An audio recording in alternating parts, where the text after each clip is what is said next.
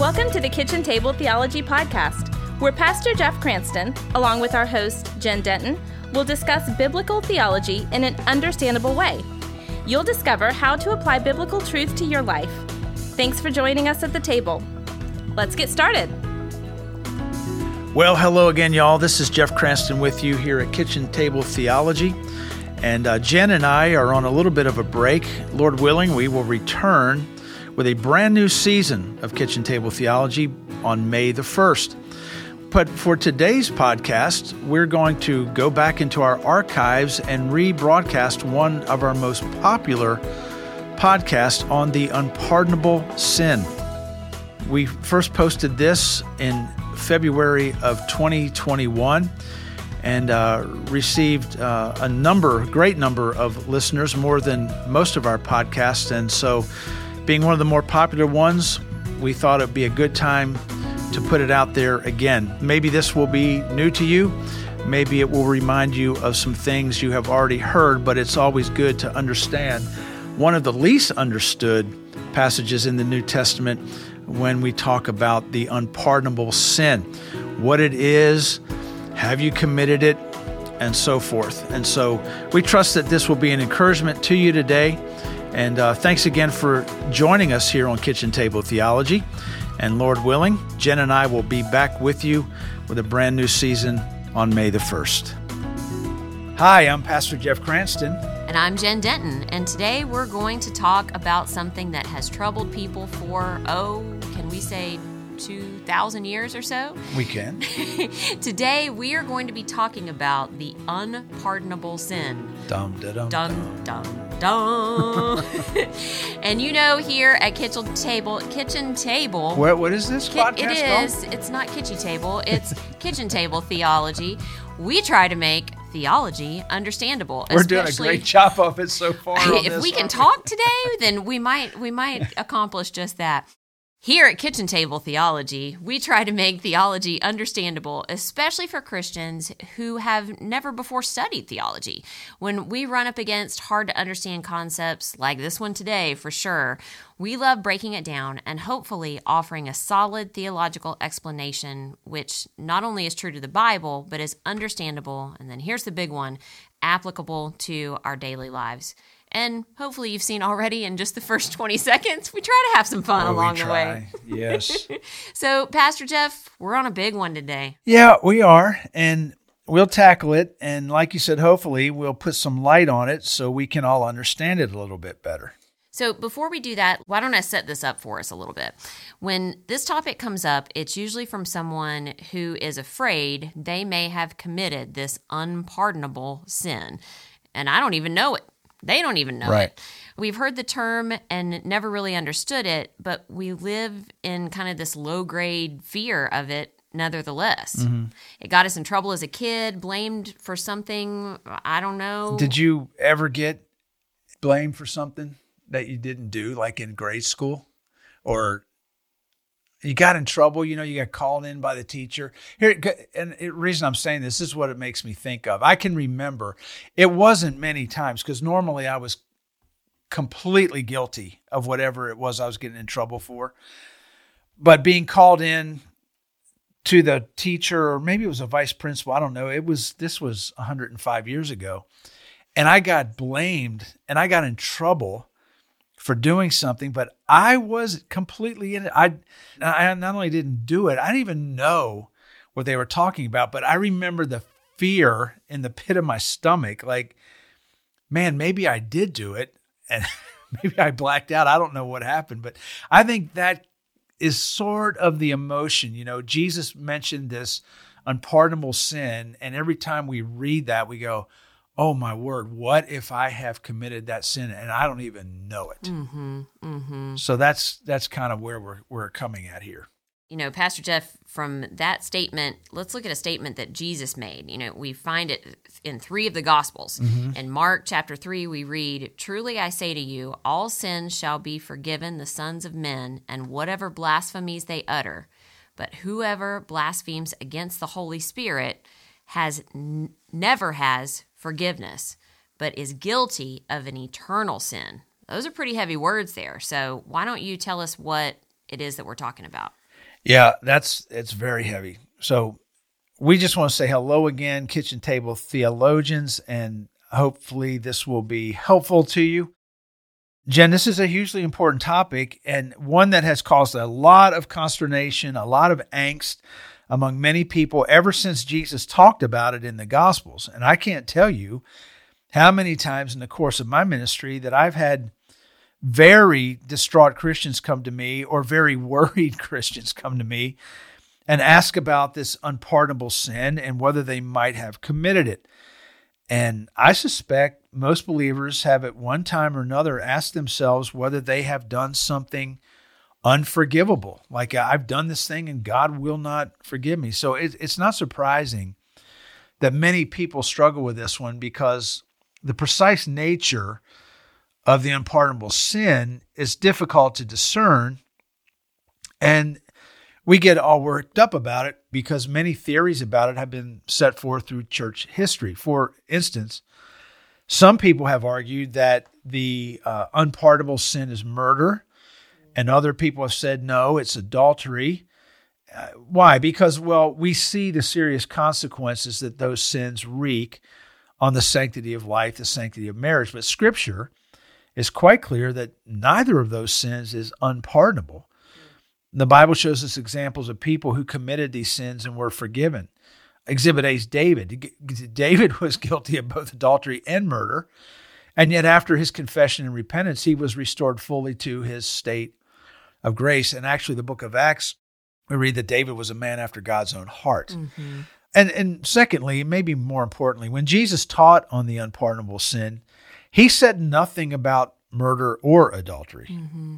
And I think sometimes, especially if we're being really honest with ourselves, we equate the level of guilt or the level of just deep sorrow that we feel over our own sin to... I have had heartbreaking conversations with students over the years that say, I just don't think I can be forgiven of this. It's just so bad. Right. I don't think I can overcome it. So what then did Jesus say about the unpardonable sin?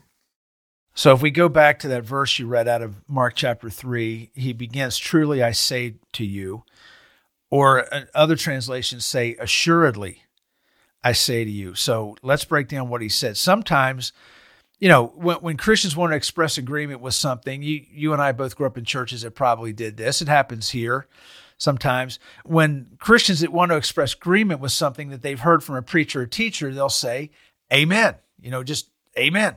Or the pastor will ask for it. Can I get an amen? Yeah, can I get an amen? Did we talk about this where I was at a church over in Atlanta and there was this older man and he was from Alabama, I remember. Bless him. And he didn't say amen, but when he agreed, you would just hear this deep voice. He always sat in the back of the church. Yes. That's what you got. How do you spell that? It's Y-E-S-S-S-H. Yes. And I never thought about it. This was in the 80s. And I used to hear amazing. it all the time, and we would always get a kick out of it.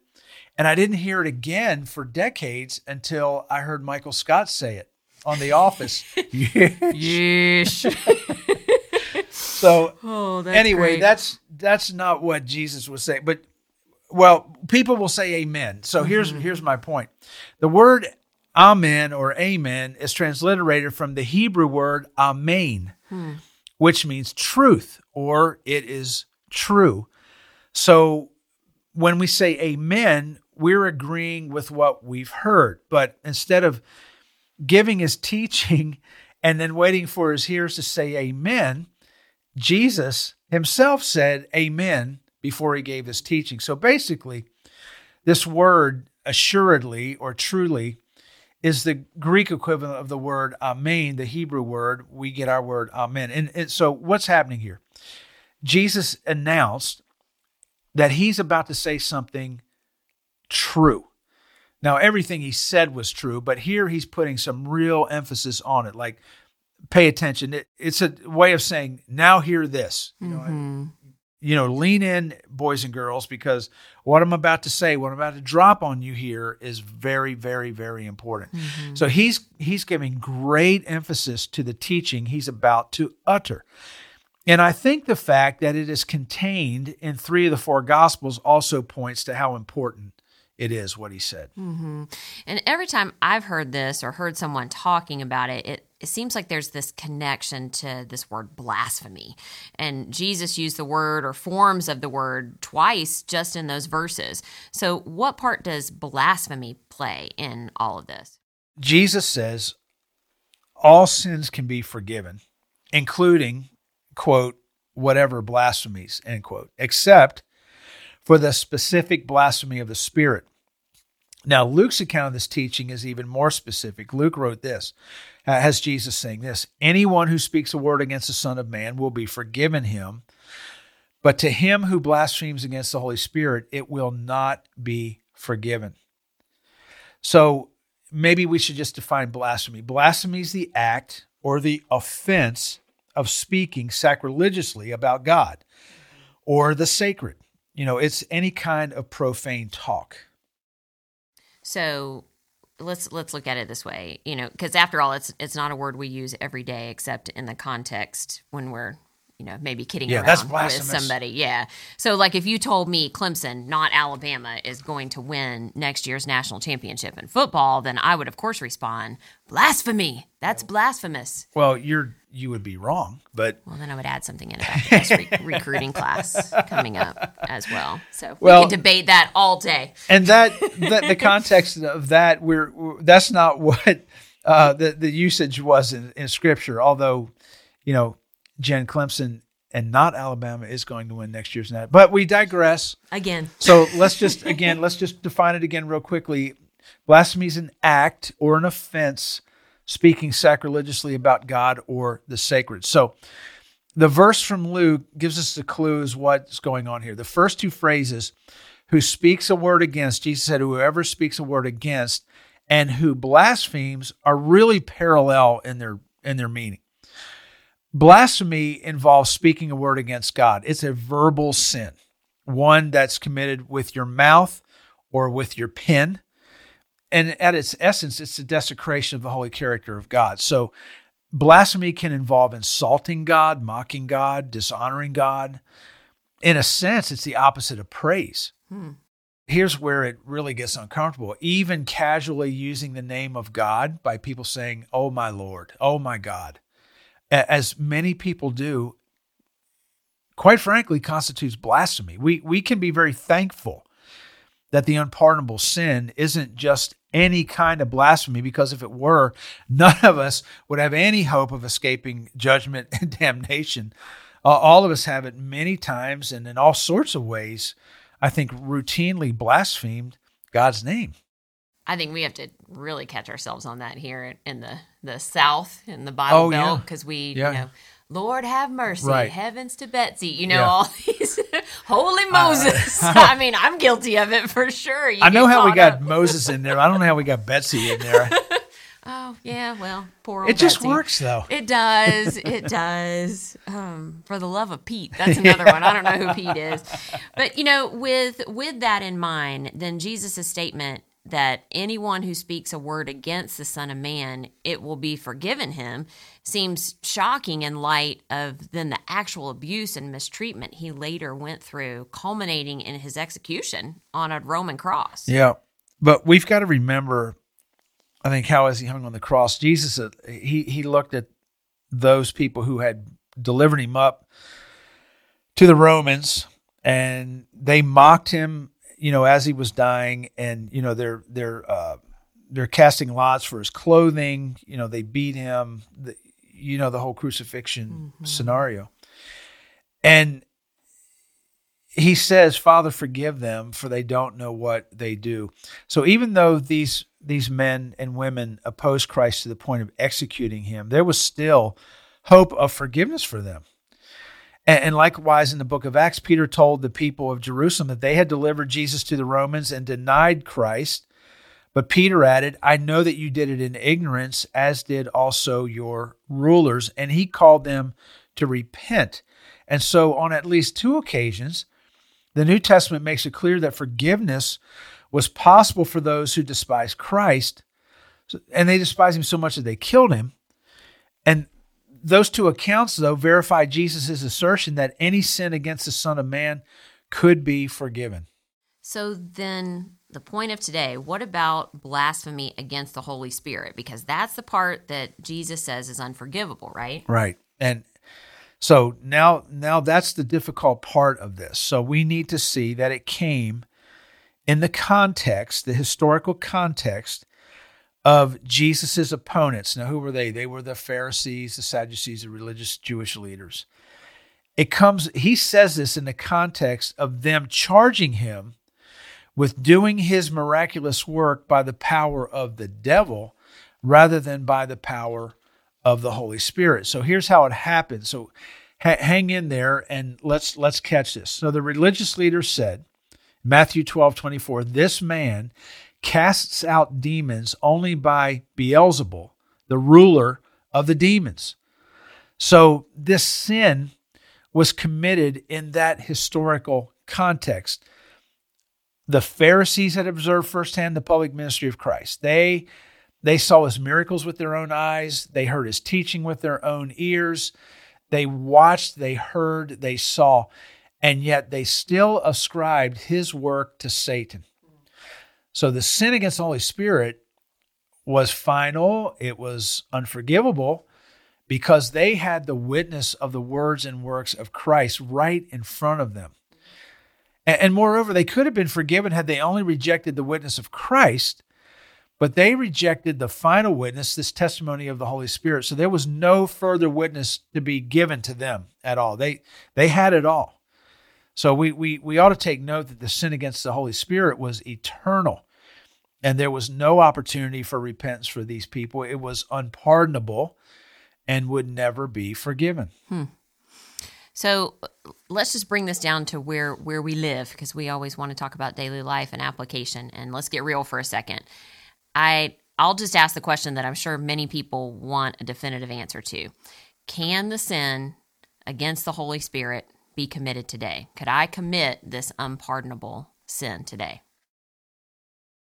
Well, to commit the sin of blasphemy against the Holy Spirit, as Jesus talks about it in that historical context, would require the physical presence of Christ, in which he would teach and perform miracles, while you, being a hearer and an onlooker, would reject his ministry, saying that, okay, I see what's happening, I hear what's happening, I'm watching him perform miracles, but then you would say he's doing it by the power of Satan.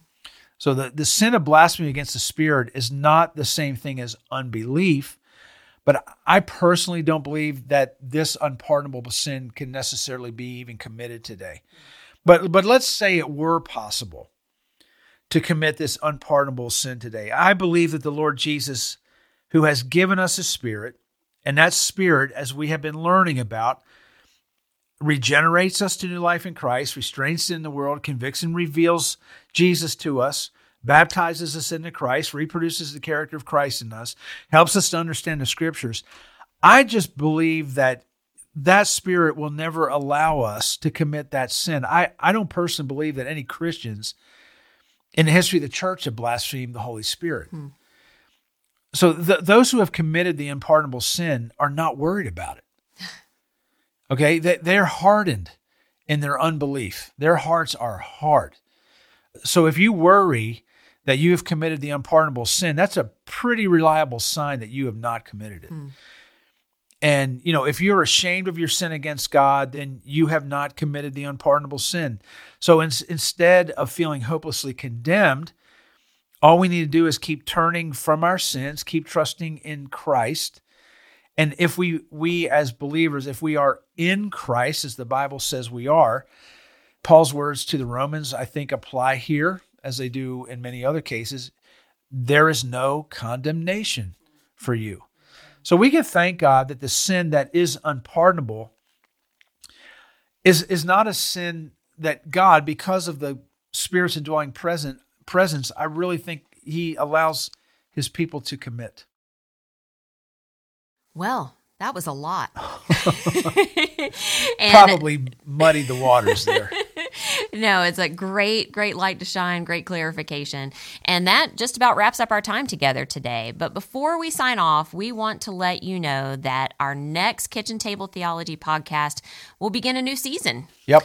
We're going to dive into the atonement of Jesus Christ, and we'll cover areas such as salvation, redemption, and hit some big old theological words: propitiation, substitution, and atonement itself. It is going to be great, and you will not want to miss it. So thanks for joining us and tuning in today. If you have loved listening to this podcast, don't forget to hit subscribe and do that on whatever platform you're listening from. While you're there, please consider leaving a review, which will help other people find out about Kitchen Table Theology. And also head on over to jeffcranston.com for all of our previous episodes. A special thanks to our sound engineer, Gabe Diaz, and to the Low Country Community Church family here in Bluffton, South Carolina, for making this podcast possible. And as always, thank you, Kitchen Table Theologians, for your support, your questions, your encouragement along the way, because it's important for us to remember that the real power of theology is not only knowing it, but applying it. You've been listening to the Kitchen Table Theology Podcast with Jen Denton and Pastor Jeff Cranston. Join us next time for more insights into biblical truth. If you'd like to know more on today's topic, you can check out the show notes at jeffcranston.com. You can also email us at pastorjeff@lowcountrycc.org. If you're enjoying this podcast, would you consider leaving a rating and review on iTunes? We deeply appreciate your help in getting the word out. And be sure to subscribe on iTunes, Google Play, Spotify, or in your favorite podcasting app to continue this journey with us as we learn about and apply God's Word to our lives. Thanks for joining us, and we'll see you next time here at Kitchen Table Theology.